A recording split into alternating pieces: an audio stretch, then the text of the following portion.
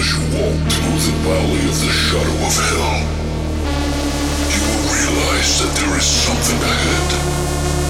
Something that lurks behind the dark veil.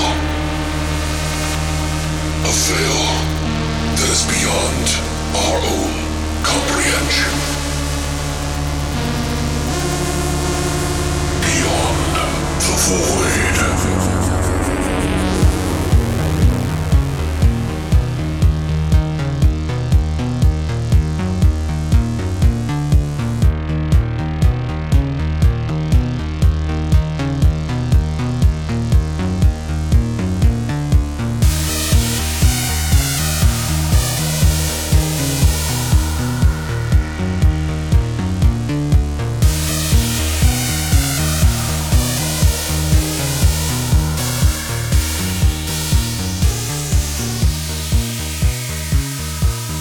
What's up, guys, and welcome back to Beyond the Void Horror Podcast. That's right. We are back with a brand new episode. We're going to be talking about Romero in our Thank You Romero episode, where we talk about Night of the Living Dead and Dawn of the Dead.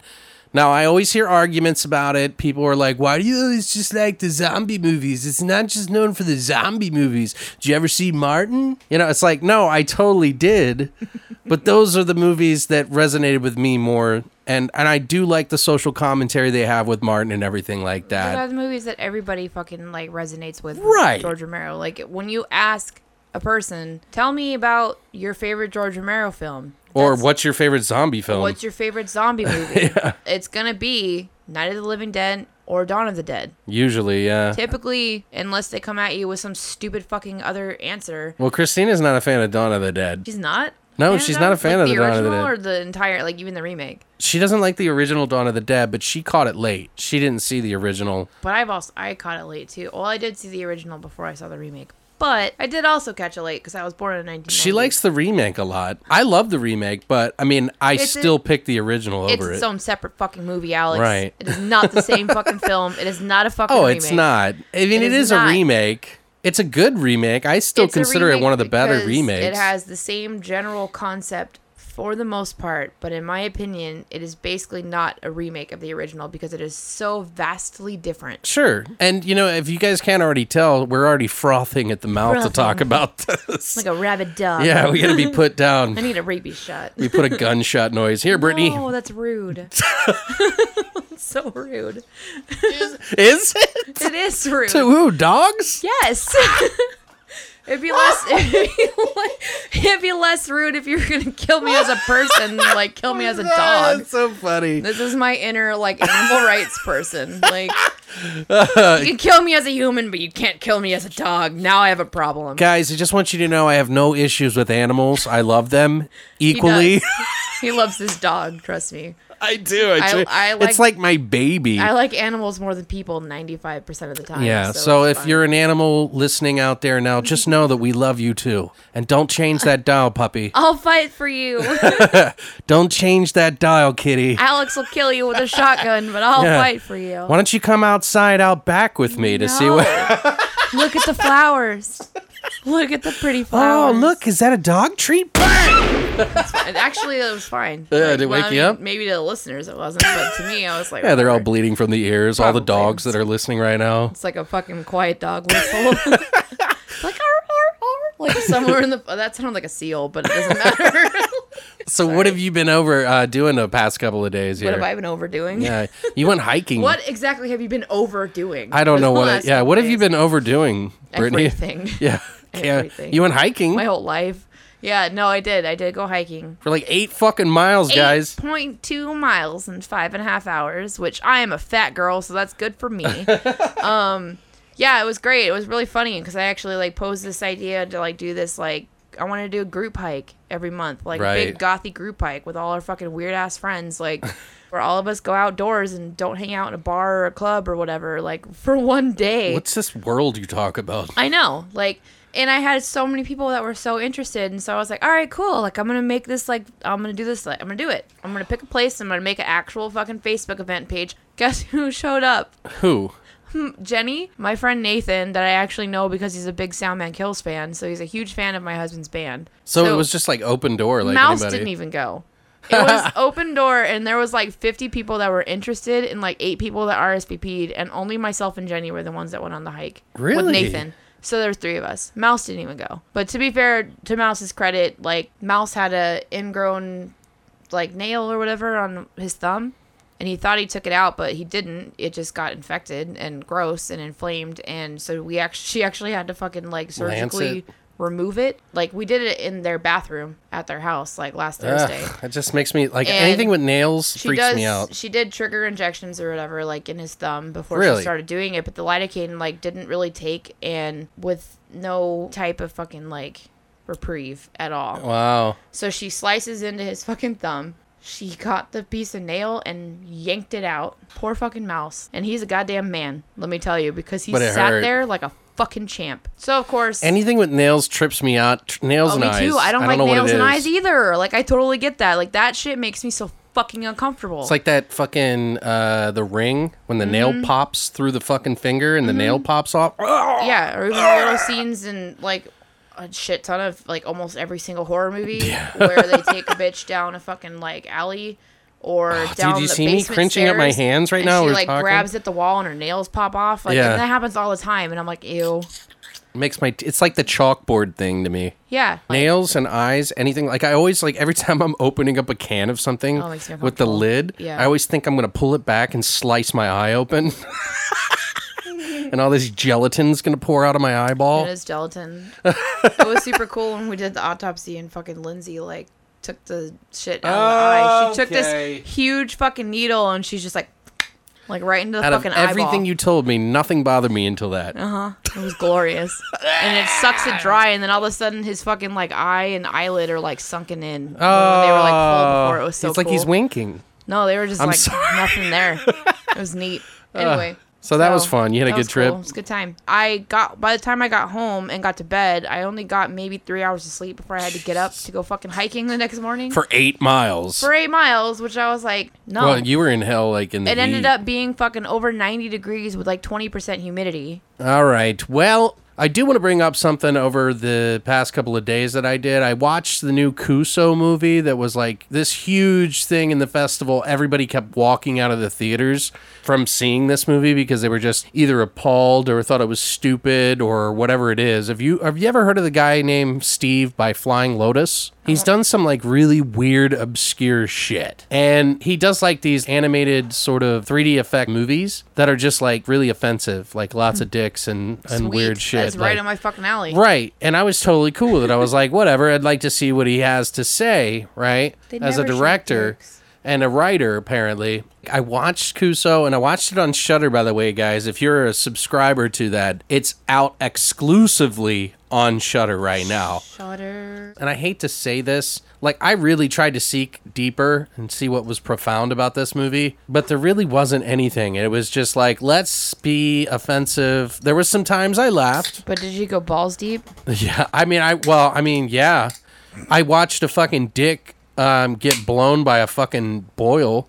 Excellent. I mean, like that's Sorry. the kind of breadth of But yeah, that already sounds like a kind of film that is offensive just to be offensive. Yeah, but it they lose feels track like- of literally everything else. It's almost like you're too ADD to really come up with something. And I understand that like he's a very aesthetic kind of person, visuals and stuff like that. And so he really kind of did the same thing that you would see in his videos. I mean, I did laugh a couple of times. It is very unique. It's not something I would normally see. Is it something that I would look forward to watching again? Absolutely not. It's okay. Like, I'm glad he did it. I'm glad that he was able to make something very unique and different and, like, do these, like, weird stories. But there was, like, poop and, like, penis jokes or whatever you want to call it in the whole thing. And there was just no real message other than, fuck it. Like, that's the message I got. Like, fuck it. So it's kind of like if 2008 and later Adam Sandler decided to make a horror film. I don't know, man. Kind of what It you're is- telling me. It's hard to compare it Which to anything I fucking else. love Adam Sandler, Okay, so I don't care what anybody says. Here's an but example. Like, still. you liked the movie, what was the one that where you met those bullshit artists? Oh my god. The Greasy Strangler. Yeah, The Greasy Strangler. Okay, that had a story. Yes, it fucking did. And that movie is goddamn fucking hilarious. But like, but I'm here's the sorry. thing. The difference between these two, both of these are offensive. The Kuso movie is very much like 4 movies in one. 3 or 4, I think. I can't remember. But they all kind of tie into each other. But there's no, like, ending. It just is like, oh, it's over.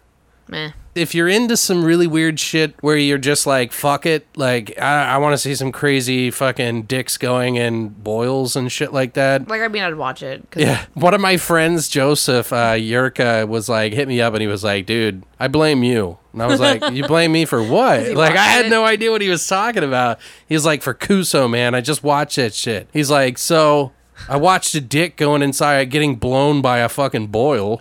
So there's that. So And I was that. like, yeah. I was like, you never seen anything like that, huh? And he's like, no. I mean, I'd watch it. I mean, I fucking love trauma films. So, like, and I mean, trauma is pretty notorious for, like, Right. just being over the top. Sure. Fucking But even they ridiculous. have a story. But they have a story. Yeah, like, I don't want to trash it, but I don't want to, like, No, I want to watch appreciate it. it. Like, You it's got- you it's had not me even at the a- offensiveness that bothered me. Like, Christina did have to turn away a few times. She was Oh, like, shit. she was like, oh my God, like, Okay, what the so fuck? You had me at, like, boil sucking dick thing. Like, I'm going to check it out. I Like, just check it I'm out, but I'm just interested. telling you, there's not a lot to it other than There's the no fact meat it's with just these kind of just potatoes. throwing like weird moments. Like there's a kid that goes out in the middle of the forest and just shits on the ground and then sticks it in this butthole that's on the fucking in it as a plant. And then he like this little tongue comes out and he rubs his shit on the tongue. And every day he comes back and every day he oh rubs my it. God, I could totally see Mouse loving this movie. His father, like he gets to see his father grow out of this No. butthole. So stupid. And it's like he's like rekindling the love with his father. If there's a deeper meaning to that I'm not realizing, that he's rubbing shit on a butthole's tongue. I don't see how there could be any meaning behind that. I- Other than, like, the guy just wanted to see that happen, so he made it happen. Right, Like, that's what it seems like. What kind of deep philosophical fucking moment could you be creating from that? I don't Like, think there is one. There is not. And if there is, then I want to know, and I want you to psychically fucking explain it to me. Like, well, it's like we were talking in Do You Love Horror on the Facebook group. We were talking about how Lynch does a lot of weird things and a lot of people don't understand why he does them. And I tried to explain it to a few people, and a lot of people don't like his stuff, and it's fine. I totally get it. I don't get offended by it. teach their own. It's fine. Right, but I think like it's like even when he does weird shit, he knows how to pull it back and like have a point. right. Like, you know what I mean? Like it may be like this specific point to him, but at least there's a story that most everybody else can follow along. Right. It's not so self-valued that Well, you it's the can't. same with like Greasy Strangler. Like, fuck, man. Like, first of all, I don't even think they don't try and market that as a horror film. But it is appreciated by the horror it community. is loved and appreciated by the horror community. Right. Like, the story may be fucking stupid, but it is funny. I don't know how to explain it. There is some funny moments in this, but I still can't pull from it. I wanna so, watch it. I like, feel if you like- guys want to see something that's just weird for the sake of weird, and hey, you know what? Point out my fucking mistakes here and tell me that there's some deeper meaning. I'm all ears. I want to come back to this in the future. Like, I want to watch this fucking stupid monstrosity that this is that you're explaining to me. Do you have Shudder? I do. You do? Okay. And I want to watch this shit, and I'm gonna come back and like report back to you and just give you my full on fucking opinion. Well, guys, I think we've done the intro up quite a bit, so I much. think it might be time for us to jump into our segment for the day, for this week, for the rest of the week, this Thursday, and that is going to be our flesh and potatoes of Thank you, Romero. Thank you, Romero. We'll do that right now.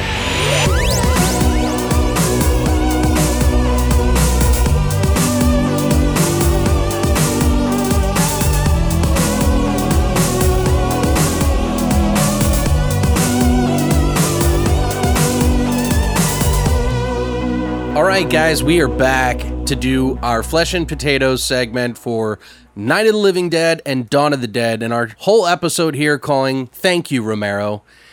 You know, after doing a lot of research about George A. Romero and all the different films that he's done, and not just the zombie films, guys, we understand, but these are the two that we picked for this episode. But after doing a lot of research about him and finding out about his directing style and how he affected everyone around him, it was very apparent that he was a very humble director who was very open to many different ideas. And I don't know, there's just a lot to be said about him that I hope I can do just a little bit of justice for. And before this, I really actually didn't even know too much about him, but he was a very humble director, and he wasn't like, oh, I am this amazing thing. No. He was just like, I just made shit happen, and it worked out, I guess. Absolutely. And he's one of my favorite, like, horror celebrities or icons or whatever that I've met to this day. Because he's just a beautiful soul. He's very nice. He is so sweet, and he loves his fans. He appreciates his fans, and it's not a fucking farce. He genuinely appreciates and loves the fact that you feel the way you do about his films. Right. One of the nicest people I have ever met. Yes, I'd love to have a picture with him, but I would rather just sit here for 10 minutes and pick his fucking beautiful brain. Did you guys have anything to like talk about? Or? We did. We chatted for a little while, and I mean, it took a while for me to break the ice as far as like, not being this fucking nervous little bitch that was like, oh, I'm such a huge fan. I love your movies. Like, oh my God. Like, I didn't want, like, I was trying to break that, like, generic ass fucking response that literally every single other bitch at this fucking convention is going to say to him. Right. It was really cool. I had this really down to earth conversation with him, and his opinions on how zombies are now versus the fast how zombies, basically. Zombies were then. Yeah. Basically, how he engineered and pioneered a zombie to be versus how they've taken it to this new extreme. Right. And he's so very vocal about the fact that he thinks like new age zombies are fucking bullshit. And he hates it. And I love that because I completely agree. If I had to choose between what type of zombie that I wanted to live around, I would totally pick a fucking George Romero zombie. Right, and if you do the science about it, I mean, think about this. This is a dead thing. Rigor mortis is setting in. Like, it's not, I mean, maybe in the beginning it could be fast and then it slows down as it gets older because the rigor mortis and everything like that. If you've cut up a dead fucking body like I have, yeah, you know how seriously difficult it is. You have to physically break a fucking bone in order to just straighten out an arm or straighten out a leg. Yeah. Or do whatever you have to do because rigor is so serious. And I feel like I kind of agree with you that at first onset, a zombie could be very quick and move very fast because they're still, in a way, kind of like firing signals. Synapse. From the brain to the body. Right. But that would wear off very quickly. Well, that's the thing I also think about when it comes to zombies. And I got a few theories as to what I think Romero's zombies were to him more than what I think other people think. Well, I don't want to get into it too much. If you really think about the science behind it, like the fact that a zombie could be up and walking around, it wouldn't last very long at all. Like it would be over in like a week. Like someone might get bit and then it would be over, like their death cycle would be over in like a week because they would just like lock up or their brain would disconnect from their fucking body. Like everything would rot out. So there's the only thing that could really keep a fucking zombie moving about is something more than just a physical or biological thing. Mm-hmm. But you know, you got like movies like 28 Days Later who, you know, obviously borrowed from it in a way, but then took it in a new direction because they weren't necessarily dead. No. The whole concept behind 28 Days Later is fantastic, and it's a completely different direction. Sure. Well, they're not zombies, technically. They're just biological, like... Isn't it they act like rabies zombies. Virus? Yeah. Right, and it's a fucking incredible idea. And, like, what... Rage. It's a rage virus. But it's based off of a rabies virus, which is essentially the same fucking thing. But anyway, great fucking idea. Great fucking concept. Super well fucking executed. But fucking goddamn it, if one of those fucking crazy ass things came after my ass, like, I would just kill myself. Right, yeah, that would be it. There's no fucking way in hell that any human, even if you're a trained, like, marathon runner... Could outrun them. You cannot physically outlast the endurance of these fucking zombies. No. There's no way in hell someone's gonna catch up to you at some point because you can't fucking run forever. Right. But they can because they're dead and they don't feel it. Well, the 28 Days Later, they were never dead. Well, yeah, but I mean, you know what I'm saying. Yeah, I'm just saying. They don't feel. I don't consider them zombies, even though they are very. They don't feel the fatigue and shit like we would. Right.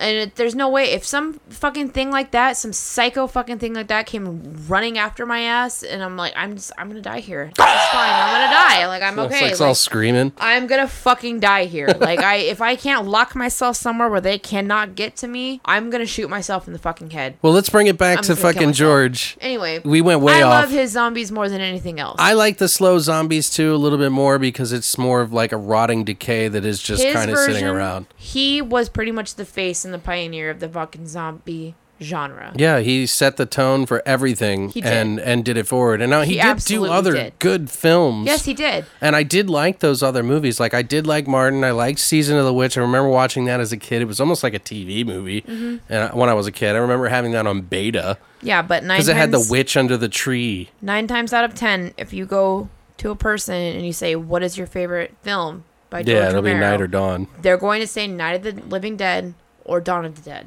I've had some people say that Day of the Dead, and I actually watched all the way up to 20 minutes into the Diary of the Dead, but I couldn't make it. I couldn't make it, dude. It was that bad.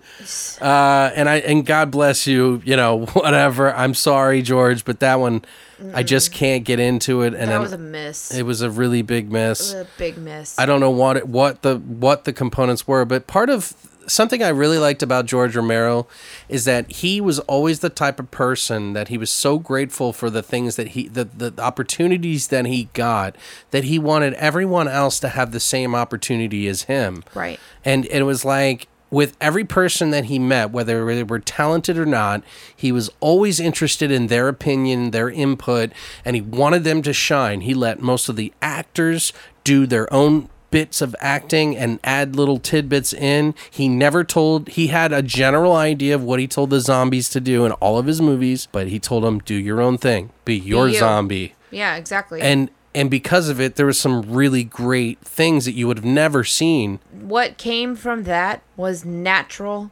talent. Like a natural feel and a natural feeling to it were real. Like they felt that. And that's the big difference between those films. And like that, I don't know. Like we can't go too far into that. No, discussion. don't I'm the talking about comparisons. it, but, Yeah, like, yeah. Fuck, man. Like there's a big fucking difference. I think it's just really interesting that he wanted other people to succeed so much that he was did, willing and to let them But that was his do their personality. thing, you know. He's like, why should I that's another thing about George Romero that I learned is that he was like the kind of person that was like he didn't like conflict. No. He didn't like conflict at all, and so he was just like, just get it done. That was one of the things with him that I loved so much. In the 10 minutes that I got to fucking sit there and talk to him and pick his brain, he was more interested in knowing about me and asking me questions about what I was doing or why I decided that I wanted to get into makeup or why I wanted to do what I wanted to do. Because he didn't say he had all the answers. He was No. just like, this is the direction I want to go. Hey, what do you got What do ideas? you Oh, think? we could create this on the spot. We'll Right. change this around. What are your thoughts? What are Yeah. your opinions? What do you think we could do that's different? They were saying And he was saying that he just- would talk to like the trash people taking out the trash and He shit. talks to everyone. Yeah, like for like an hour and a half, you'd He find didn't- him just talking to He them. didn't discount a single fucking person. Everybody had just as equally of an important role as anyone else. And this You is know, coming and from a guy who was a failed college student, pretty much. Like he just Carnegie Mellon, right? he just Like, gave up on it. He was like he did a lot of different things in his early years, but he fell into making commercials and shit. First of all, he grew up in the Bronx before he moved to Pittsburgh, obviously, where everybody thinks he's from. He actually did study painting and design. After he quit that job, he started quit the schooling or whatever. He later delivered newsreels by bike. So for like all the like companies that were doing all these newsreels that they would take back and forth. And through that process, he started the Latent Image, which was a commercial company, which I was talking about. And that Latent Image is where he started like making actual money doing commercials for all these different companies. But he did everything. Like he was the kind of guy that would shoot, write, edit, everything. Like he knew the whole process. And he actually really loved editing. So that became one of his most passionate things. So the Night of the Living Dead, Dawn of the Dead, those are movies that he edited himself, like a lot of the times, you know, just so he could like be a part of it. Because it was like his Zen moment. Right. I get that. A lot of people always ask, hey, where did you get inspired from? Like Psycho? Was it Psycho? And he was like, no, actually it was a movie that really truly inspired me to be a filmmaker. Was a movie called The Tales of Hoffman, which was kind of a weird kind of dance musical sort of thing. Interesting. I watched a little bit of it. I totally feel like Alfred Hitchcock films would be more realistic. I would think so too, right? Being influential to him. Well, but, a lot of people say that because of the scene in the Night of the Living Dead where the girl stabs her mom. Right. A lot of people say that, but the truth is that he was actually inspired by something that's not even a horror movie called The Tales of Hoffman, and he was also inspired by, just like Carpenter was, a big fan of the original The Thing from Another Planet. Oh, yeah. Which is so funny. It's so good. It's I always call that movie the door slamming movie, because that's what they do. The whole fucking movie is slam doors. Yeah. It's Jesus Christ, can we stop slamming doors already? Guys. That's accurate as fuck. I love it. His first feature film, him and about 10 other guys saved up about $600 each to make a movie. Mm-hmm. They're like, let's make a feature film. And then Night of the Living Dead started. And it got made over a long period of time. It wasn't right away. They had to keep coming back to this movie to try to make it because they didn't have all the funds. Right. And when they were doing it, it came out in 1968, and all the shit that they had to do to get it out, was ridiculous. But there was a lot of people giving him buzz about it, a lot of radio stations, and people just really connected to this movie. And it wasn't initially a big success, but it became a big success. But I feel like most horror movies that are prior to 1990, maybe even 1980, are movies that really had to fucking fight to have what they have. Right. Well, you never know what they're going to be. Sometimes they find a cult following, and all of a sudden it becomes this wonderful thing. And most films that came out in the fucking 70s or late 60s, even early 60s, but 70s and early 80s, they didn't get the appreciation or the following until mid to late 90s and early 2000s, and they became these cult classic films. And that's these actors that starred in these films 20 fucking years prior had no fucking idea that they would ever become what they did. Oh no, yeah, and that's one just of the things that I love so much. Yeah, and the actors in this movie were just right, and they meeting them at this Last Mad Monster was the coolest fucking experience ever, because none of these people, and they're all in their 60s, early 70s. Judith O'Dea, is that her name? Yes, they're so thankful for that. Oh yeah, that opportunity. Absolutely, and they didn't get paid anything really. Anybody that's in the original Texas Chainsaw Massacre is the same fucking exact way. Right. What do you think about this movie? What did you think of Night of the Living Dead? Yeah, I love it. As far as it did, is that one of the first ones you saw, or did you see Dawn of the Dead first? One of the first quote unquote zombie films that I ever saw was Night of the Living Dead. Yeah, me too. I think it was on TV or something. Exactly, yeah. And I mean, even though I was born in 1990, there was a whole fucking lot of other zombie films that came out between that time frame, and then by the time I was old enough to really watch and remember films, there was a lot of fucking horror films. And I believe the remake of Dawn of the Dead came out in 2004 or 2008. 2004, I was 14. I still saw Night of the Living Dead first. Abso-fucking-lutely incredible. And to be honest, I wasn't even aware that they did a fucking color version until recently. I prefer the black and white. I prefer it in black and white. Yeah, I do really like the color version of the film because you can see a little bit more detail. Right. Yeah, I still like the black and white. But I love the black and white. It has a better, more genuine feel to it. That's what I saw when I was a kid. And at the time when they were recording, or when they actually filmed this movie in black and white was becoming old and color was coming in. It was 1080p coming into town. But what I love is that you don't feel that when you watch it. It feels almost like they just pioneered this black and white filming. It feels like it's new. I do remember seeing this movie and always being kind of scared of it when I was a kid, really young, because it was on regular TV, and even on regular TV, it was scary. Absolutely, and I mean, in the people scene, are eating each other. What the fuck? Well, just the scene alone with the girl who fucking isn't her mom that she stabs to death with the fucking shovel, the little pick shovel for the garden. Right. Amazing. To this day, that scene that's one of the hardest ones for me. That was edgy. That was different. That was something that was a whole lot different. And that's one of the things for me where I feel like it was kind of inspired by Alfred Hitchcock. Well, everybody films says that, and because he said it really was not. no, and I believe that coming Yeah. from him. But I mean, and I fucking love Alfred Hitchcock films. Like, He was like, I'm sure So I much. watched it, but it was never an inspiration necessarily. yeah, but I mean, when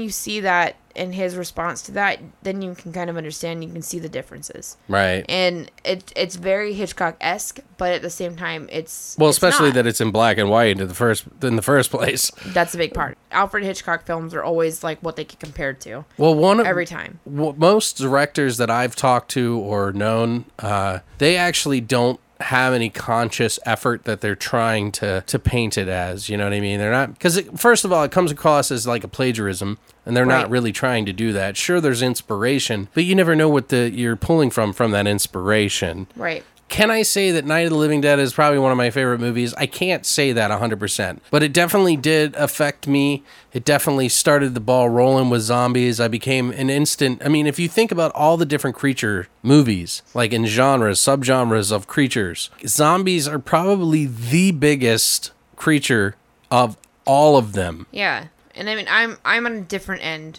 than you because I Right. can, without a doubt, say that Night of the Living Dead is one of my favorite films. Zombie I love it, films. but it's not my favorite film. No, zombie films. Like, just in the zombie Oh. genre, fantastic. They did a lot of shit that was completely fucking different from any other movie, and it hasn't been duplicated to this day. The movie didn't really reach that acclaim, though, because it was so different. It was probably a little too far ahead of its time. They were pushing this movie in exploitation theaters, like, ahead of time, like because they didn't know how to deal with it. When you consider the time frame that it came out, and especially, like, the main actor in the film, like, it kind of borders a little bit more towards that. Well, you know, genre. they said surprisingly that it didn't even matter. Everybody was actually surprisingly okay, even though this was a racial time, that people were Extremely racial surprisingly okay with the fact about the male lead actor, Dwayne Jones, being a black man, because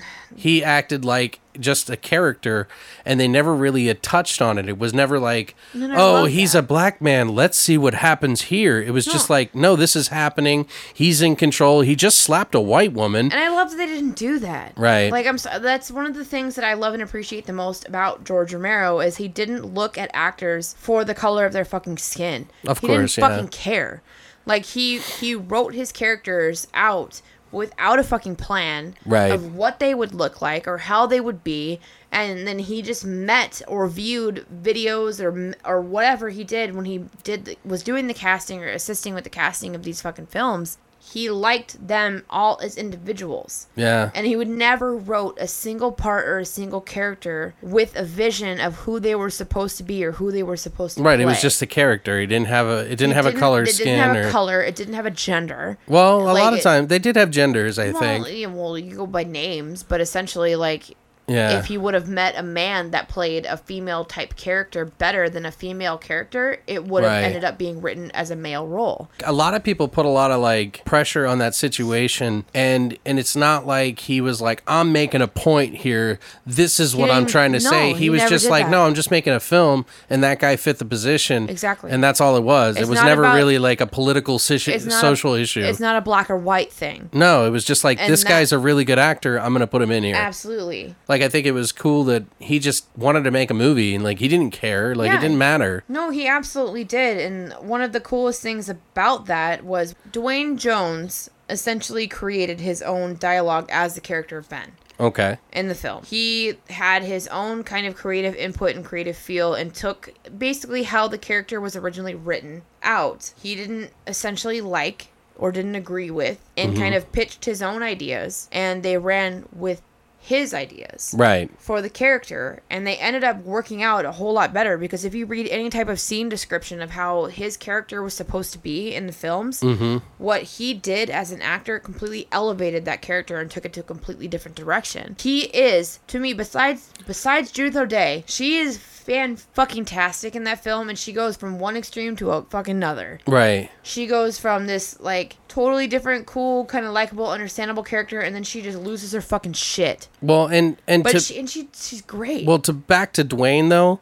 As far as Dwayne goes, I mean, part of the thing that they were very specific on is like he may have changed his acting and he may have changed his words and stuff like that, but it was never changed to fit his demographic. Not at all. It was done as nothing but more than a character to make the character be the character it was supposed to be, and they never Absolutely. changed it to be, oh, this is a black dialogue or anything no. like that. No, I'm not saying no, you you're- said that, you're but totally right. I'm just saying that like that was part of the thing that was like a big deal in this movie is when Judy and him first meet, like Barbara and him and Ben first meet, they don't react to racism. Not at all. Which was completely different for its time. It really actually precedes any blaxploitation films that have ever been made until once that happened, then it started to kind Which of go from there. Absolutely, which if you're a big fan of Sid Haig like I am, he really got his fucking start and became who he was because of his roles in blaxploitation films. The photo that I had for him to sign was from his role in Foxy Brown. And he's just like, what the fuck? Like,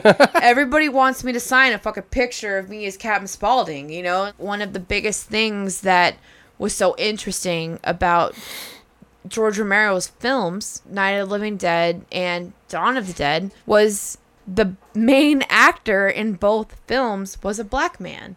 Yeah. And in horror, that's essentially unheard of because Right. most of the time when they have a black character, they're a side character and they're killed first Right. or almost first. They're Sure. killed second or third after the main after one of another main characters, but they are never a main leading role. And they are always killed almost instantly in the beginning. Yeah, he was of the never films. afraid to They put never that out go there. from beginning to end. Yeah, he was like, I have a story.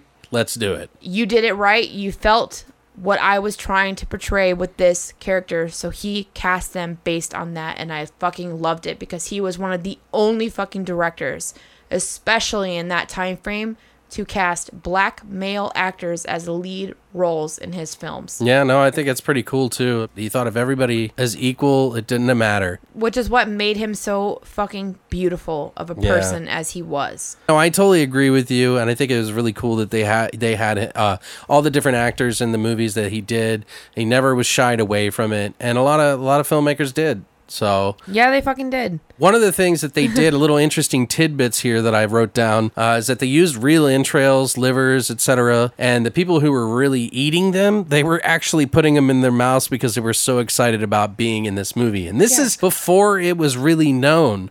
Like they had a radio announcer who was like talking about the movie getting made in Pittsburgh, and everybody was really proud that it was like this movie being made in Pittsburgh, and everybody got behind it, and everybody that did the fucking zombies were just fucking not paid. Because actors weren't snobby, entitled little bitches. Like they are today. Back in the day, like they are now. Yeah. film. He said, too, he's like, every movie I've ever done with zombies and everything is like, they just really want to get into the zombie role. And I don't want to get into too much because they talk about a little bit more in Dawn of the Dead. Did you know that he was 27 years old when he made this film? Shut up, he was my age. Yeah, so it's, When he made it's Night not of the like he's Living like a Dead? super young buck, you know? Like, Well, how old was he when he passed? 77 years old? Yeah, so Like, 50 years. I love the fact that he was 27 years old, which is my ripe, beautiful age right now. I am 27 years young. That's how old he was when he made that film. Yeah, I know. That just goes to show you That's that amazing, it's and that never makes too me late. be like, I'm a fucking asshole. I'm 27. What have I done? I haven't made a fucking like mind-blowing fucking film. What the fuck? A lot of the zombies in this movie, by the way, the ones that were eating the entrails and like walking around naked and shit, were literally the people that were from the commercials that they made and friends of the people who paid them to make commercials for them. When I rewatched it with Mouse, is like, I don't remember butts. Yeah. I don't remember so many butts in this film. The There's so naked many, lady. There's a lady butt. There's a lady butt in multiple scenes. I don't remember a lady butt in this film. Like, there's been a lady butt in this film forever. Yeah, it The really original has. cut of this film has a lady butt in it. I don't remember it either. Like, I don't remember that. Yeah. You know what? And I agree with him because I don't either. Yeah. And that's awesome. And I had seen that film 100 more times than Mouse ever had. And I didn't remember the fucking lady butt. After they were almost done, the sound mix for the entire movie was at stake. They actually did not know if they were going to be able to finish the film because they didn't have enough money to pay the sound guy. So Russ challenged the sound mixer to a game of chess over it. Are you fucking kidding me? Yeah, like he literally Where challenged did you him. find this shit? I didn't find Because this shit at all. I I'm did so a lot of sad. I did yeah. a lot of research too, but I didn't find this. Yeah, This he is, like, actually this is amazing. But he actually won, and Romero said word for word, "This is the kind of shit we were going through, man." So, and like, it's just kind of beautiful that happened. And not only that, in January in 1968, the film was completed after Vietnam orchestrated attacks on 100 cities in the South, including Saigon, where the U.S. Embassy was. There were riots in Detroit. Martin Luther King was assassinated, all while they're trying to release this fucking film. Right? At the same time, like I was saying before, color films were coming out and they were already big. Black and white films, not so much. Not many people went to see those anymore. This was like the new thing that you did. So they finally were able to release in October of 1968. And they actually had really, really, really big troubles trying to get it out there to the public. And when it did get wide releasing, it sort of blew up at the matinee. So it was like kind of popular. I forget what movie it was that they played it at. There was a movie, it was called Slaves. That's what it was. It was an exploitation film that they played at this matinee. And it was at nighttime or something, and nobody really want to watch it. But guess who did go see it? George, I think that's Abacanolo, critic for Andy Warhol's Ultra Hip Interview magazine. He gave it a glowing response. He said, it should open in an art house and run for at least a month because it is a work of art. Then, French critics, when they got it out into Europe, some of the biggest magazines out there were giving it so much props. Meanwhile, Roger Ebert was like giving it like, I didn't think it was good at all. Like, this is a shit film, you know, like, why would you want to watch something like this? So they had all these fucking issues, and it finally, one day, it just like fucking blew the fuck up. And then they had copyright problems. When they shopped the movie around, they called it Night of the Flesh Eaters. It's just and they forgot to put the C for copyright, the little circle with the C for the copyright. And when they put the new name, Night of the Living Dead, they didn't have the copyright symbol, so it became public domain, which is why you always see it in all of the horror movies that you ever watch on a TV. That's so perfect. I was totally going to mention It's that. fucked, man. It's like, do you know how many millions and millions of dollars that movie probably would have made? It's in the public domain because of that fucking error. Like, I'm sorry. Like, it's so interesting that I love the fact that you brought that up. I'm sorry. Like, yeah, I just always thought I was really curious. Yeah, like, I'm like, why is it public domain? And I actually have a point that I kind of want to bring up, like, circling back to the whole leading black actor oh, okay. bit that we touched on, was that there actually was a alternate ending for the film originally where Ben would have been saved. But Joan, like, the actor that played Ben, actually fought against that alternate ending. He said that wouldn't be how it would end. His reasoning behind it was just so, like, poetically beautiful to me. Like, right. And it's also very sad. Yeah. But his exact filming was, and to explain it a little bit for people who aren't as well versed in this film and in the original idea to end this movie, but one of the most famous elements in this film was that Ben, which survived the night with, you know, these flesh eaters or whatever, and dealing with the crazy people that he was stuck in the house with. Like, if you haven't seen the film, turn this off right now and don't fucking listen to what I'm about to say. They've pretty much. But this is also from the 60s, so you should fucking know. But anyways, he's killed at the end. And you feel like it's gonna be this beautiful fucking moment where they, like, rescue his ass, but they shoot him through a fucking window because they think he's a zombie, and they fucking kill him, and they high five the guy at the end that kills the guy. Yeah, throw it on the fire. That kills him, and it's fucking ridiculous. And then the whole ending credits is them like showing basically them taking him out of the house and burning him, and this whole, like, cathartic thing about he's a zombie and they've destroyed him or whatever. Anyway. But that's not the original ending that was filmed. The actor that played Ben actually took it upon himself to convince George that the black community would rather see him dead than saved. Because after all of that had gone on, in a corny and symbolic, confusing kind of way, the heroes never die in American films. And his response was the jolt of that and the double jolt of the hero being black seemed like a double-barreled whammy to the film community and the fans that would come from this film. And you know what? He was so fucking right. He was so fucking right in that aspect. Because that made the ending to that film so much fucking more powerful Right. than what George had originally written for him. Bleak. It's And it bleak. made it bleak and dark and in a sense kind of fucking racist because it's a bunch of fucking white guys. That's the time of the times. And that was the times. And you know what? That actor was fucking correct. Yeah. Every idea that he had behind that made it so much more realistic. Yeah. And it felt more real for the times when this movie was filmed and created that's what would have happened. He was the one that was behind it. It says, the black community will celebrate me dying more than me living. The American heroes don't fucking die. Well, and that's one thing And about his films. I loved it. One thing I really like about George Romero is that he has like a really crazy sense of irony. And let me flesh this out for you a little bit, because there's a couple of moments in the movie that I felt were really ironic. First of all, Judy dies by her brother in the end. Mm-hmm. The father and the mother dies by their daughter. Dwayne goes into the basement that he fought not to go down in to begin with because he calls it a death hole. Yep. Ends up surviving by doing so and hiding in the basement. And then dies because they thought he was a zombie in the end. Yep. Even the beginning, coming to get you, Barbara, was sort of... His understanding of what was ironic and what wasn't, like he portrays it so well.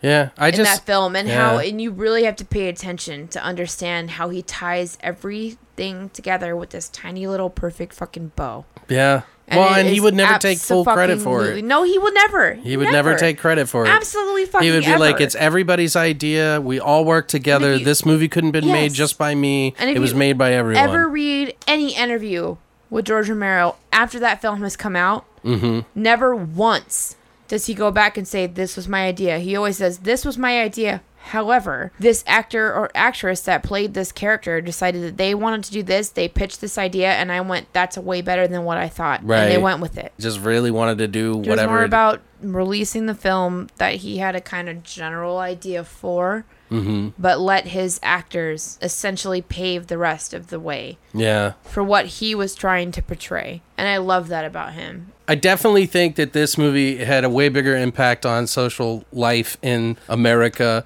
for its time and everything that was going on. It was like the perfect storm. I mean, like, we could go over our favorite scenes or everything, but I honestly think the best scenes in the movie are the very beginning. We're coming to get you, Barbara. Oh, it's iconic. That first beginning is just amazing. It's iconic, and that's been sampled so many fucking times. Right. In so many different films and so many different music fucking, like, samples over the years. It's fantastic. And I also think that the very end is probably the most impact as well. There's something magical about this movie that you just could never capture in a bottle like they did. It was the perfect storm of all these things going on, the climate for everything. Dan makes you fucking feel. Yeah, and in a like, way that you didn't think you could feel. And this whole fucking Vietnam thing was going on, and like how like crazy that was for people back then. Dark fucking times. It really was. Dark fucking times when this movie was being filmed and when this movie was released. You know what? I'm just gonna come out and say it is my favorite zombie genre film ever released.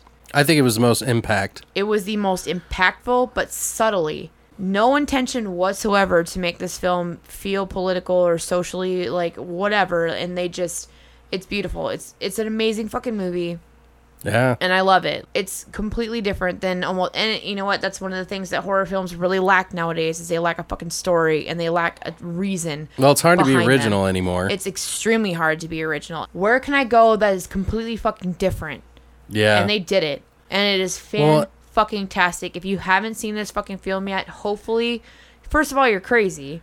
This is an old fucking movie. If you are a horror fan and you have not seen Night of the Living Dead, then you shouldn't be a horror fan, probably. Jesus fucking Christ. Like, you probably shouldn't you owe be a it to fucking yourself horror fan, to watch but you it. need to watch it. Yeah. You need to watch it. And especially this day and fucking age, you're going to go back and you're going to watch that film and you're going to end up coming out of it going, fuck. And one of the things I think is really interesting is that anybody can kind of relate to this because it doesn't have all these different lines drawn in the sand. It's like we all die. First of all, we all deal with mortality. Absolutely. Dying is a scary thing that we all think about. We're all edging closer to our end every single second. And to have the dead, the thing that we're scared of the most, of dying, being up and walking around us, and to have it as such a bleak ending that the hero fucking dies is like there is no hope. No, and the hero never died. Especially back in those days, the hero never fucking dies. And even now, the hero most of the time never fucking dies. Like, so, I don't know. It just sets the fucking tone. I'd say that the best parts in the movie, aside from it being a great movie in general, is the front and the end. I think those are the most important pieces. It takes all the middle to make those... The beginning for how it starts Yeah. and the end of how they wrap it up is perfect. fantastic. Now, it wasn't till 10 years later that George Romero decided to do a second film for this movie. Now, he had done, and he had been approached by many people to do another Night movie, and he also got approached to do a lot of many other horror movies, and he fought against it for quite a while, but he did do a lot of other movies in that time. Some that, you know, we would like to talk about more in the, you know, maybe in the future, but we're going to be talking about Dawn of the Dead, which came out in 1978. It was 10 years later that this movie hit the streets, and he directed it, obviously. He had a lot of the same people back on board who worked with him before. Tom Savini was there.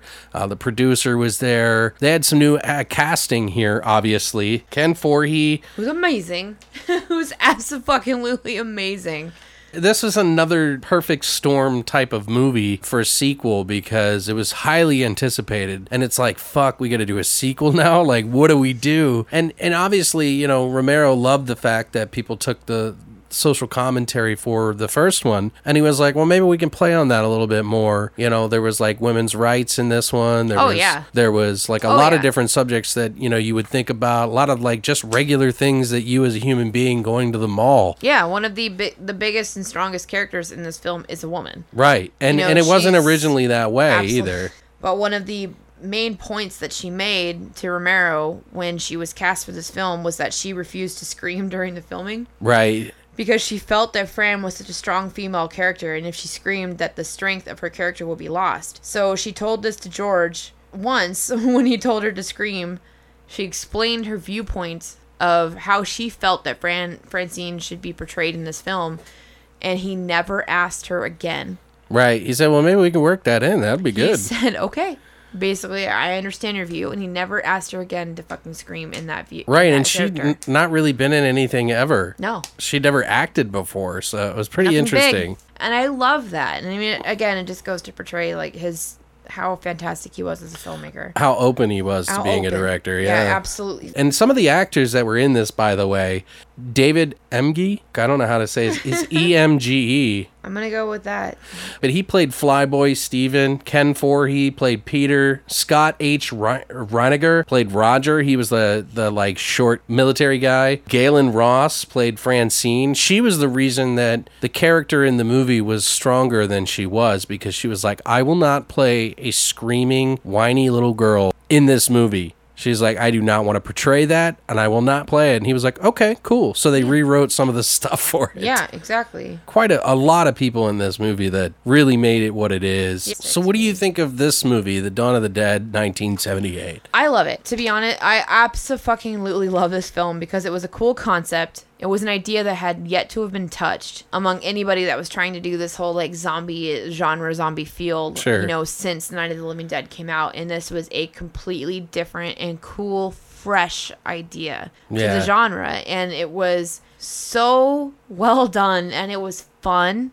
You know, he incorporated a little bit of camp and a little bit of fun into the filming of this, and Sure. he took people that were part of the crew and put them as actors in the film, and I loved that. Yeah. I mean, Tom Savini has one of the most like interesting roles. Yeah, you think? He does. Yeah. Like, he's the most interesting fucking biker out of all of that crew. Yeah, and those are all real He's bikers, by the way. Oh yeah, he's the main one. That's the big fucking antagonist. Right. Fucking gratifying when his ass gets killed, man. Let me tell you. Yeah. Oh, it feels so good. Like, he's such a fucking dick, but he's so true to who he is as a person Yeah. that you're just like, you can't hate him, but you still love when his ass gets fucking killed. Like, it just feels so great at the end. What do you But- think you liked about this film in particular? Like, not the scenes or anything like that. No, I love the story. Okay. The plot behind this is very realistic, and I feel like if I was one of these people, this is what I would have done. everything they do, like from start to finish, like how they kind of secure themselves in this area and they take care of themselves, they watch out for each other. Like it feels very genuine and it feels very realistic, especially in that type of setting. That's the best fucking place to be. The mall? The mall. Yeah. You have I was going to say, like, what area are you talking about? You have a fucking vantage point up on the roof. Yeah. You have a million fucking places in this giant span to be. You can secure so many separate areas and keep yourself safe in so many different aspects of this location. And you have supplies out the fucking ass. Yeah. Like, it's fantastic. And it works. And this was a cool idea that had not been done. But it was an idea that a lot of fucking American people would have had to do. Well, and I feel like this was before Walmart and shit. They didn't even do malls like that. Like that was like a very rare thing. So the fact that they were able to get this, I think one of the things that I really love about this film in particular is not just the gore, not just the like they amped this shit up a fucking crazy ton, like in the gore and like violence and blood and all that other shit. But the fact that these people were still clinging to their own reality by harboring themselves and finding sanctuary in the one place, and makes a huge point about consumerism as us as Americans, that we find that this is the place that we would go to, which is also pointed out in Shaun of the Dead, where they go to the bar because that's what they relate to. That's what they relate to. That's like a home base. Right. So that's where they find their sanctuary. And I just think it's really interesting that as a consumer and as we are pretty much bred to be by every advertising, all this stuff, even back in the 70s, like how consumerism was, I just love that whole thing. Plus, when I first watched this movie, I actually was scared of it. Like, it scared me. It was very scary. Like, there was a lot of shit going on. I watch it now, and there's some really silly stuff in it, you know. It's a fun movie. But I really took it very seriously the very first time I watched it, and it's just stuck with me. Now, I won't say, you know, which of the ones we like the most yet, but I will say that this one really, really impacted me a whole lot. There was just so much to this movie, so many moving parts. There's so many more aspects of this film in particular that feel more realistic. Right. Plain and simple. Like, it appeals more to you as a person or as a consumer. Okay. That this is something that you would do, or this is the direction you would go if you were physically placed in this setting. To me, this is more realistic than me going to a graveyard with my brother and then him getting basically eaten by a zombie in front of me and me driving a car and finding a fucking farmhouse somewhere randomly and then staying there. I would never fucking do that. First of all, my ass would have figured out how to hotwire that fucking car and like drove it or did something or just kept fucking running. But I wouldn't go to a farmhouse, which is like a mile away. Right. But they were all in the city when this happened. Right. So they probably lived on the outskirts, or they couldn't. Well, they're all trying to find somewhere that feels like it's going to be less inhabited by these undead fucking... Which they don't really say zombies in it. They don't do that until Land of the Dead. I think they actually touch home on the zombie aspect in Dawn of the Dead. I don't remember. I was thinking about that because I watched all the way up to Diary, and I remember, what's his name, saying it in Land of the Dead. He's like, fucking zombies, man. Peter is the first person in the franchise to refer to the undead as zombies. Okay. And the term is only used by a reporter on the radio once in Night of the Living Dead. Okay. But technically, Peter in Dawn is the first one to essentially refer to them as zombies. Okay. However, it's not as wildly spoken about. Yeah, it's not reiterated over and over and over again in the franchises of the films. Right. So in an aspect, you're completely fucking correct about that. Yeah. Because it's kind of like lightly touched upon. It's very, very lightly touched upon in Night, but it is also very lightly touched upon in Dawn of the Dead. I think it's interesting, though, to think about it that way, though. Oh, absolutely. They didn't really put a big fine point on it to try to, like, market it. Yeah. Zombie. I love this fucking movie. Like, I as much as I love Night of the Living Dead, when I rewatch these films as an adult, I kind of love Dawn a little bit more. Right. A little bit more, because I feel like, as much as I love how genuine feeling and I love the acting in Night of the Living Dead, and just the black and white portrayal and just how great that's done. The story in Dawn of the Dead is just so much more realistic to me and feels more genuine. I don't know, it feels more robust. It feels like a sequel fuller. should be. It's fuller. It really it has the potential to keep going. And so many people were on board for this movie. Mm-hmm. Actually, the mall was actually the pivoting concept for Dawn. George wrote the screenplay, Dario Argento. Yeah. He hit him up to produce a film, and didn't he have him come and write it in Italy? Yeah, he actually told him and his wife to come to Rome. 3 weeks? About that, I believe George actually wrote the entire film in 3 weeks when he came out with Dario, like, in Italy. Yeah. It was insane to me. Like, I'm like, he wrote that whole film in essentially 3 fucking weeks. Like, but I also love that Argento was like such a believer behind. He loved it. What he was trying to do. Like, it's cool. He was such a fan, cool. and it's like they got to work together, and it's like these two masters of horror being able to work together. And so they kind of made like a deal in the beginning that they would like produce a version for the Europe crowd, and because Argento knew what he was doing in the Europe crowd, so he was like the hot thing, and they were like, "You do your thing in America, like you know what you're doing there." So there were scenes that they did cut. Argento actually felt that it was a little too long. The version that they have, it is long in America. The full like unedited version of that film is fucking long. Yeah, I have the Ultimate Edition, and it has the European version, the original, and the extended cut. I always watch the extended cut. And you know, this is actually, to be honest, this is actually like one of my favorite, probably my favorite films, for Tom Savini's makeup work. Oh yeah, well this is where he really shined. He fucking pioneered that shit. Yeah. And I mean, he took aspects of what he viewed that didn't work from Night of the Living Dead and elevated and learned and changed things in order to make it look more realistic and feel better from a viewer standpoint. And this is where he just is completely different than every other fucking makeup artist of his time. Right. Was he watched these films, purely viewed them as a person watching them, not a person involved, but a person watching them that had nothing to do with it at all, and said, this is what I'm going to do to make this different. Right. One of the most prevalent scenes and most remembered scenes from this film is the zombie with the hatchet in the head, or the axe in the head. Yeah. And it's one of the most like... Reverse.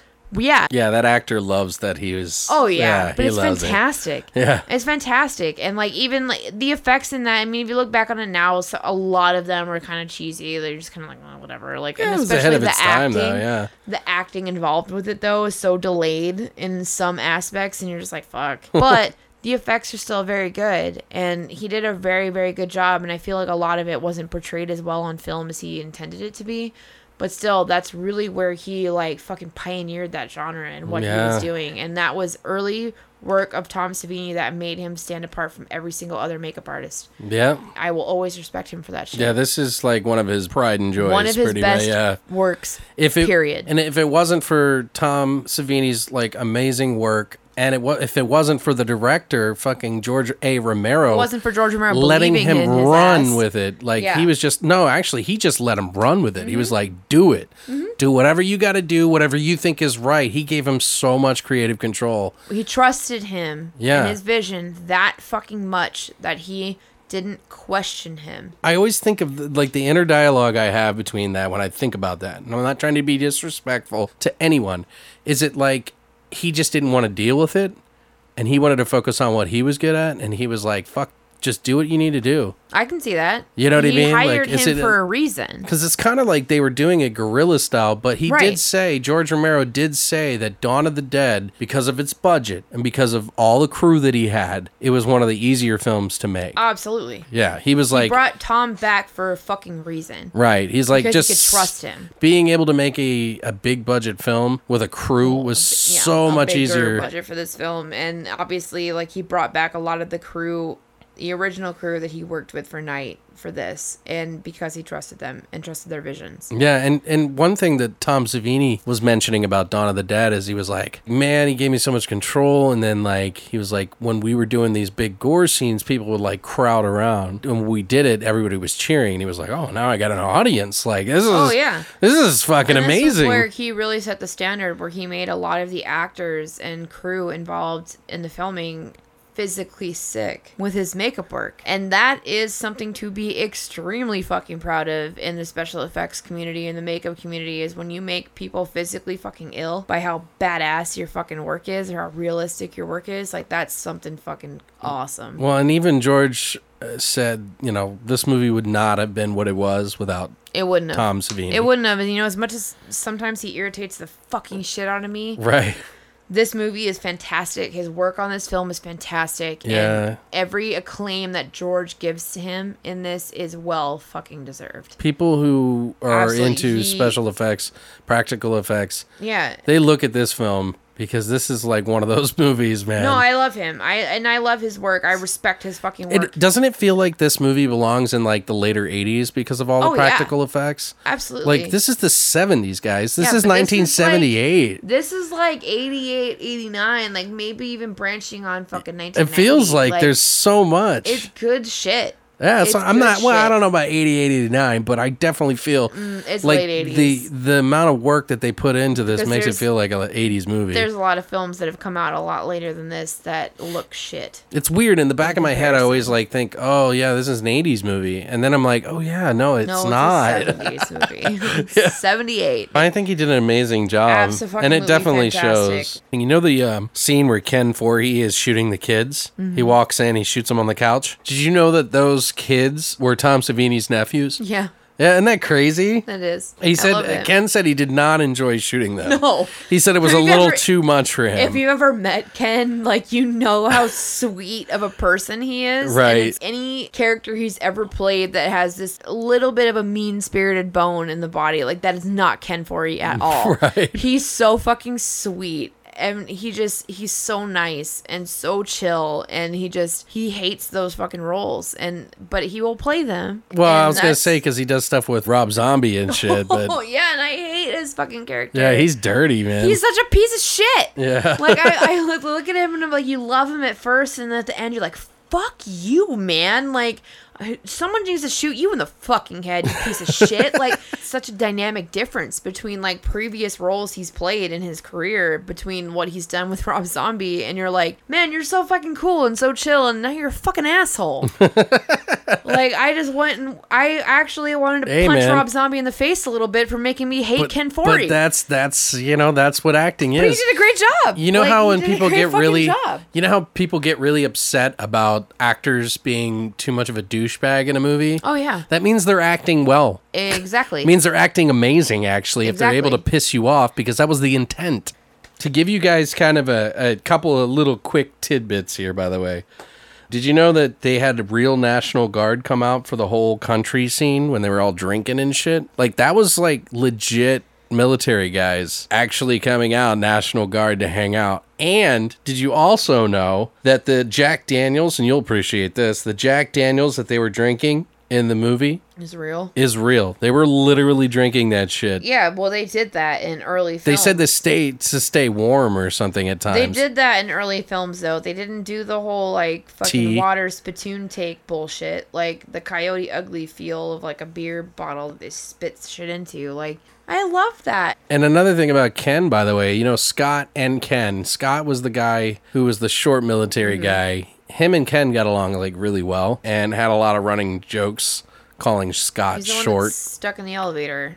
No, that's Flyboy. No, it's yeah, you're right. I'm sorry. Yeah, Scott is the short Sorry, military guys. guy. I take it back. He's the one that dies. Before I get crucified for fucking that up. He's the one that's like, let's do the old okey doke. Which I'm like, what the fuck is okey doke? I know there was like a cartoon Ken's my or favorite something. goddamn character in the whole film, so I feel like I didn't give a fuck about anybody else besides him and Fran. Like, I didn't care. One thing that we didn't really go over, by the way, that I thought was really interesting is that the very beginning of the movie is so intense. And, like, that's one thing I really like about the movie is it's like, oh my God, all this shit is unraveling. And then they go into the fucking complex where they're fighting against these people. And all of a sudden, the issues with what they were fighting for legally becomes less of an issue than what happens with the zombies. There's two reporters in the very beginning, and they're having the talk. They're like, the people they kill get up and kill. and the people they kill get up and kill. That whole scene, apparently, like the two actors that played that role did a really good job. And part of the reason was, and George was very happy about this, the two actors actually knew each other and worked together before. So they like hit each other up and called each other and were like, hey, do you want to practice these lines? And they were like, yeah, let's do it. So by the time they shot, that was the first fucking take. First fucking take, dude. Like, and it is really good. Like, Yeah. George was super excited. Yeah, that's even better. Thanks, buddies. Thanks, buddies. I love it. Thanks, buddies. All the zombies that worked in this movie offered to work for nothing, literally. They just showed up Yep. by word of mouth. A lot of the times people who would be on the set would be like, oh, dude, I'm on the fucking set of George Romero's. You remember Well, they wanted to be in a fucking George Romero Yeah, and they film. were like, fuck yeah, I want to be a part of that. And they And were I like, get it. fuck it. I would've So they too. had to like turn people away, but they were yeah. like painting people every day. And it's funny because like everybody always complains about blue face zombies and green face zombies and like gray face zombies. It's like supposedly that has everything to do with the light. I don't know if I 100% agree with that. There was different light, but there was different color faces. You're going to do what you can in the time that you have without wasting everybody else's fucking time. Well, and it's funny because they show in like the Document of the Dead, because I watched like 2 documentaries for Night of the Living Dead. I watched 2 documentaries for Dawn of the Dead. And it was like watching Tom like paint people. And some of them, he said that it only took 20 minutes. Yeah, it absolutely depends on what you're doing and how in depth you're going to make your fucking character. I don't care if it was late 70s. There was a big yeah. fucking learning curve. They don't use Blueface people- anymore. No, they don't. No, they don't. You know, another really cool little scene in the movie, you know the car in the mall scene? Yes, isn't it a DeLorean? No, it wasn't a DeLorean. Well, it it was looks like a actually, it was like a Volkswagen. And it was Well, like, it looks like a rip-off DeLorean. it was like Sorry. a really shitty version Volkswagen. But The the whole car, time I'm like, it's like Back to the Future, but not. but the car that they used in it, they in order to get that car, because a lot of the stuff that they used in the mall, guys, they did this at night.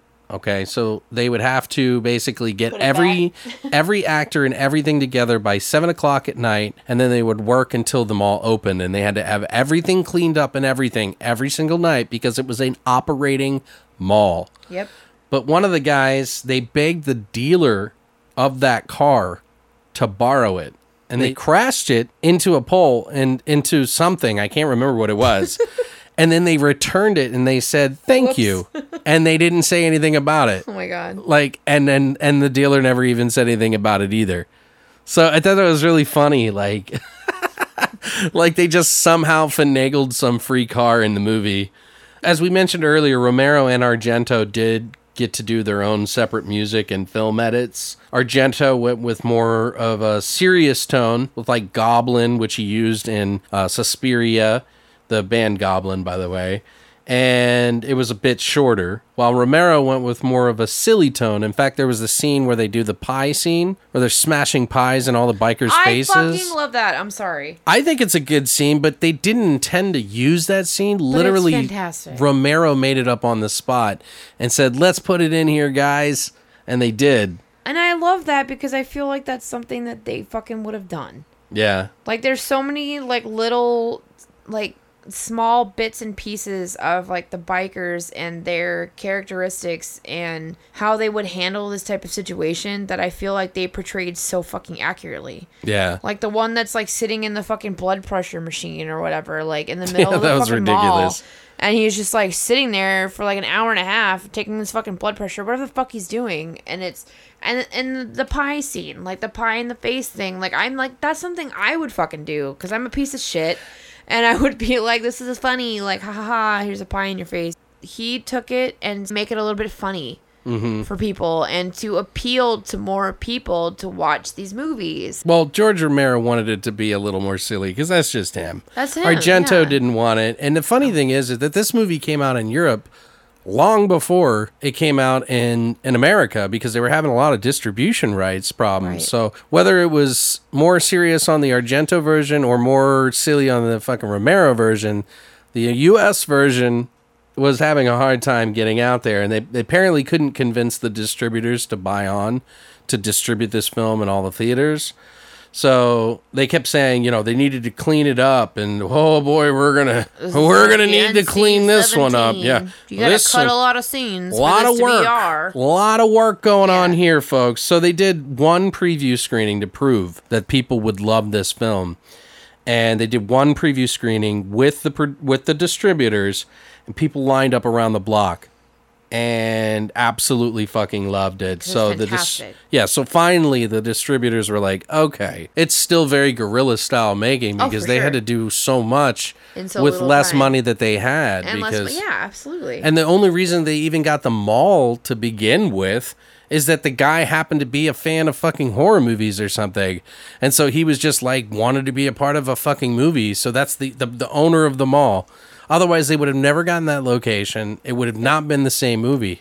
I don't think it would have hit. It wouldn't have worked. I don't think so. It wouldn't have worked. But this movie in particular, just this movie really gave most of the people who worked around with George their careers. Absolutely. This is what started so many people's careers. It's what blew the doors off for fucking Tom Savini. This was his baby. This is was his show baby. reel. This is what he used to go, hey, I can do this. Kick-started so many careers for so many actors and actresses from that fucking film. Like, and he opened a lot of doors for a lot of fucking people. A lot of people owe him big time fucking thanks. And George loved that. Yeah, he did. He really loved that. People adore him for it, and I guarantee you Tom Savini adores him for it. I honestly feel Yeah, like... which I feel like he was very quiet after his passing, and I felt like it was respectedly so. I feel like it's a testament to his love of people and giving them a chance that he once got. Right. Do you know what I mean? That he got an opportunity to shine, and he wanted everybody else to surround him, who he worked with, to shine, so that he could be surrounded by fucking people who were just motivated, passionate, and loved what they do. Right. That we wanted a lot of people that were like-minded as he was. I don't know. That's what I doing a lot of this research and stuff, and I knew a lot of this stuff before, but it was like kind of a nice reminder to know that, just the kind of person that George was. Absolutely. And that he wasn't afraid to get his hands dirty, and he wasn't afraid to hear somebody else's idea, and that it didn't necessarily affect the film, and most times it would make it better. And that formula pretty much did work quite a bit on at least, I still like Day of the Dead.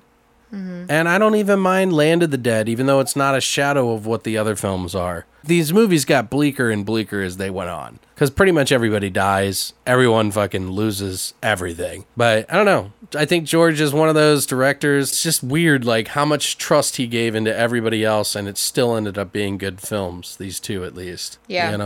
And I'm not saying that every film that he's done is perfect, but name one director that's done a perfect film every fucking time they've done it. None of them. Nobody has. So, what do you think is the better of the two? Like now we can get into that breakdown. Like which I would rather watch if you had to pick one. of the two, if I had to pick one, which is really, really hard because I love both for completely different reasons. The one that I am far more entertained by is Dawn of the Dead. I agree. Absolutely. I think in so many different ways, it's much more entertaining. And it's not a bigger film. It's a bigger film, and the plot for that film is great. And then there's all these little subplots and like small parts that keep it interesting and keep it going. Whereas Night of the Living Dead has one story.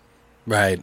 And it is one story. It's a essentially. great story. Yeah, There's sure. nothing There's wrong like with it. some small little like sort of subplots that come into play in this film. However, Dawn of the Dead is far more interesting. Night of the Living Dead is what started it all. Absolutely. Dawn of the Dead.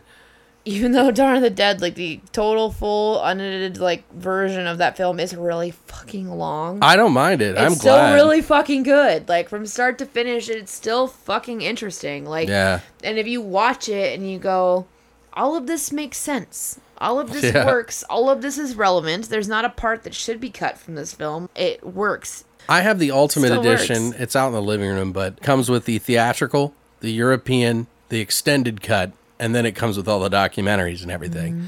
I've never watched the European version but one or two times because the way I look at it is I want to see more. I don't care how long it is. Yeah. It could have been a 3-hour fucking movie and Still would've worked. I still would have been fucking happy with Yeah, it. it still would've worked. Like, I it's- would have wanted more and more and more and more. Because It's- like that's pretty much the last film that I think. Day of the Dead's good, but I think Night and Dawn are the best. They're my favorites. Yeah. As much as I love Night of the Living Dead, Dawn of the Dead is my favorite. There's some cool shit in Dawn. There's a lot of cool shit. Yeah. And even though like some of the acting from the zombies is a little shitty, it doesn't matter. It's so much better in so many different aspects of it, from a makeup standpoint to an acting standpoint to just in general, like the plot, subplots, like whatever. It's more interesting. Well, let me ask you this. It's more fun to watch. When I say social commentary, I don't mean anything in particular.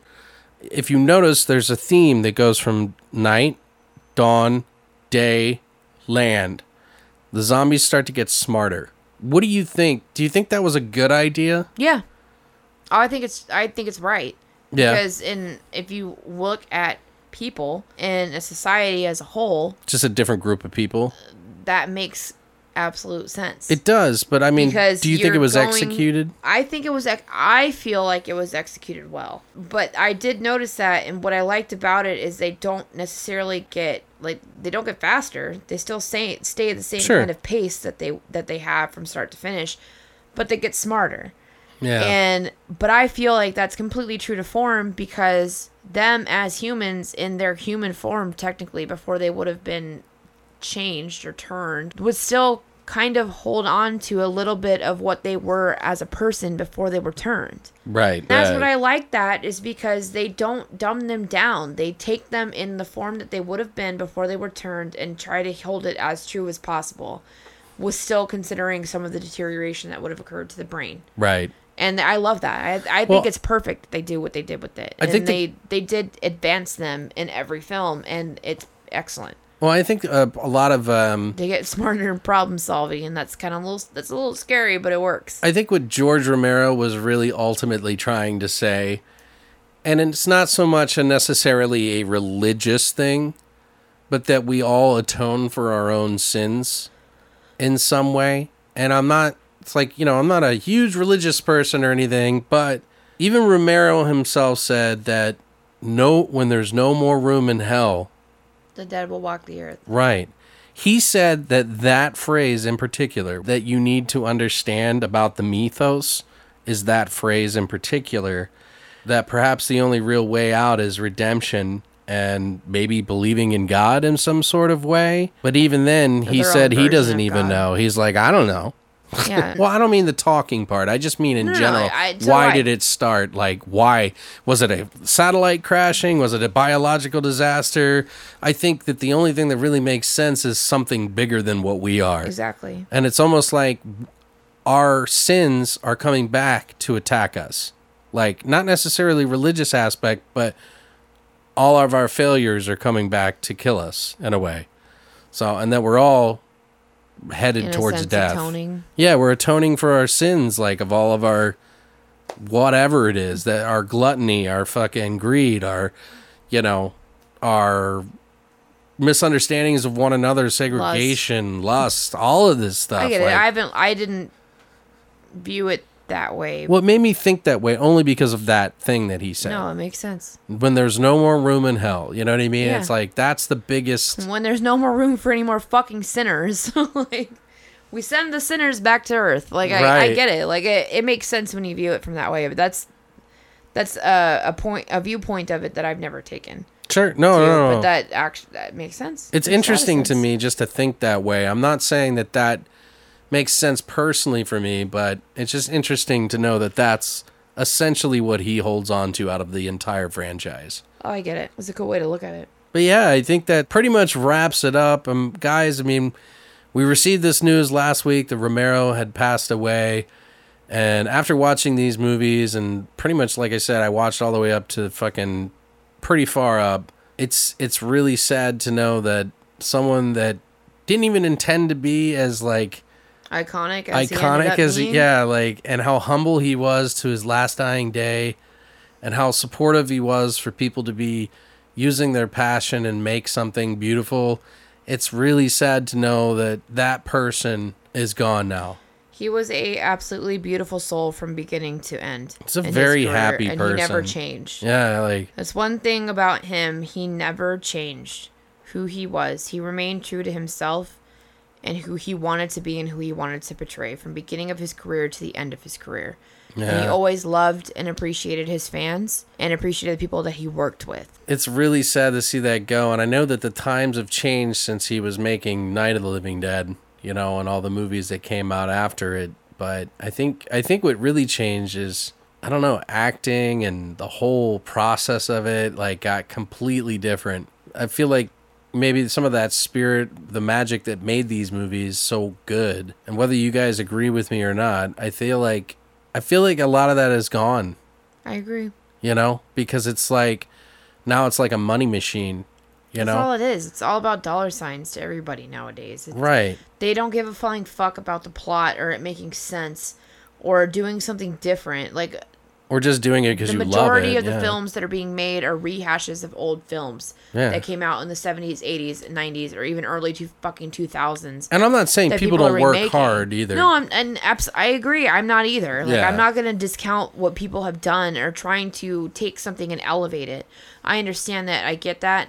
But I don't view filmmaking today as I view filmmaking in the past. Right. It's a different beast, These especially are completely for horror. different beasts. Especially in horror films. Most of the shit nowadays is a rehash of something old. Well, and that's why a lot of times they don't even pay tribute to what they stole it from.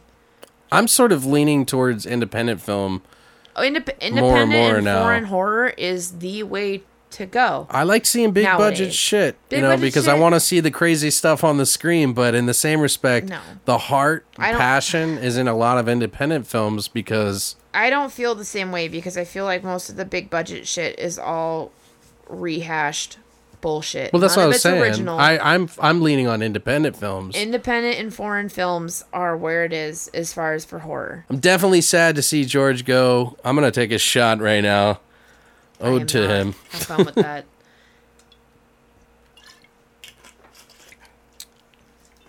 We will miss you. We already miss you. Yeah. You pioneered a fucking genre and made it your own. And Yeah. took something and did something original and creative with it that no one's been able to touch. You inspired and gave careers to a lot of A people, lot of fucking people. whether you wanted to or not. Anyone that's ever touched anything fucking zombie related, they basically can thank you for it. Yeah, whether there was they no want to admit zombies it or like that not. There was before. no zombies like that before you came to this fucking planet Yeah. and touched and created what you did. So, and a lot of special effects artists. Oh yeah. Oh, a big old fucking thanks to you, especially you, Tom. Well, and I don't think he does. I don't think for a second has he remained even. very quiet since the passing. We thank you guys so much for stopping by this Thursday. We will be back next week. Although Brittany will be out of town, so she won't be doing the episodes with us next week. Sorry, guys. She's got some I got plans. some Agents of Lust stuff to do in Denver. But to give you guys an idea, all August we're gonna try to do 90s movies. So Woo! My era. yeah, like 90s. Most of the shit from the 90s sucks. Yeah, whatever stuck out in the 90s. Not necessarily movies that we enjoy, by the way. No, it's going to be a lot of shit talking. Because in my opinion, 90s is pretty much It's there's shitty. very slim pickings. Very slim. I'm not saying that there isn't good movies, but we're gonna be doing that. Yeah, I'll apologize ahead of time. It's going to be a lot of us like taking big old fat shits upon shit that you guys probably like. So, Right. Sorry. Well, and then there's also gonna be we're gonna be doing our anniversary episode after that. Yeah. So definitely stick around for that. We got confirmed we have Mike and Patrick going to be returning for our anniversary episode, at least the first part. I might be here too. So, Just kidding. and then we may do a second part without them, but they're definitely going to do the first part. Or we just shit on them. In the second part. I'm just kidding, We'll probably guys. be just getting drunk, talking about horror. That's exactly what's going to happen. Yeah, And then talking about I'm funny gonna- things, talk about how I was an asshole because I'm over passionate. I'll probably end up over talking everybody except for you. Like you and I will talk over each other the whole time. So guys, if you haven't already, please stop by our longlivethevoid.com website to check out everything. We got horror shots. Do We got it. all kinds of shit. You can find all our social media there, but definitely give it a visit. And if you guys ever have any suggestions, we're also going to be doing... Send them to us. Yeah, we got... I got this idea for a segment that I wanted to do where we would do kind of like a listener's choice. And we had a couple of people, thank you, Natasha, and I forget who the other person was. Sorry. Yeah, keep them coming in, because we're going to try to do, like, our part 1 episode, we're going to try to do, like, a bunch of different things, a lot of different segments. So, like, sometimes we'll just have talks about a certain particular subject. Sometimes we'll watch a movie on Shudder, maybe, and just call it our Shudder or whatever. And sometimes we're going to fucking do grave plots. And then sometimes we're going to do listener's choice. So we're going to kind of mix up Mondays, so it'll always be a little something different. And then Thursdays will always be our flesh and potatoes that you can come back every week for. So We're going to switch it up a little bit, basically, is what we're saying. yeah, we're going to try to mix it up. Keep it interesting. Yeah, keeps it interesting for you and us. Yeah, 'Cause so we don't get bored. yeah, we want to keep it interesting for everybody. So But for real, though, if you guys have some ideas, something that you want to see or something you want us to discuss or something you want us to do, let us know. Unless it's fucking stupid, and then I'm going to be like, that's stupid. well, and the idea behind Listener's Choice is really just to get people involved in the show, because Quite honestly, I'm really interested to see what you guys come up with. if you want us to talk about true crime, or if you want us to talk true about crime. Sorry. like anything, we'll do anything for episode 1, like part 1 of the Someone episode. please give us some true crime shit to talk about, because I love true crime. I love true crime, and I'm so into that shit, so please do it. Well, thank you guys so much for stopping by again. If you haven't already, please do share this episode. If it wasn't for you, because we don't have the reach of iTunes anymore, Yet. so we really just depend on you guys to help us get the word out. Like, we post everywhere, but if it wasn't for you guys, nobody would know. So thank you for sharing if you have, and if you haven't, please do. Let everybody know. Shout at the rooftops. We love you. Stay weird, monsters. See you guys.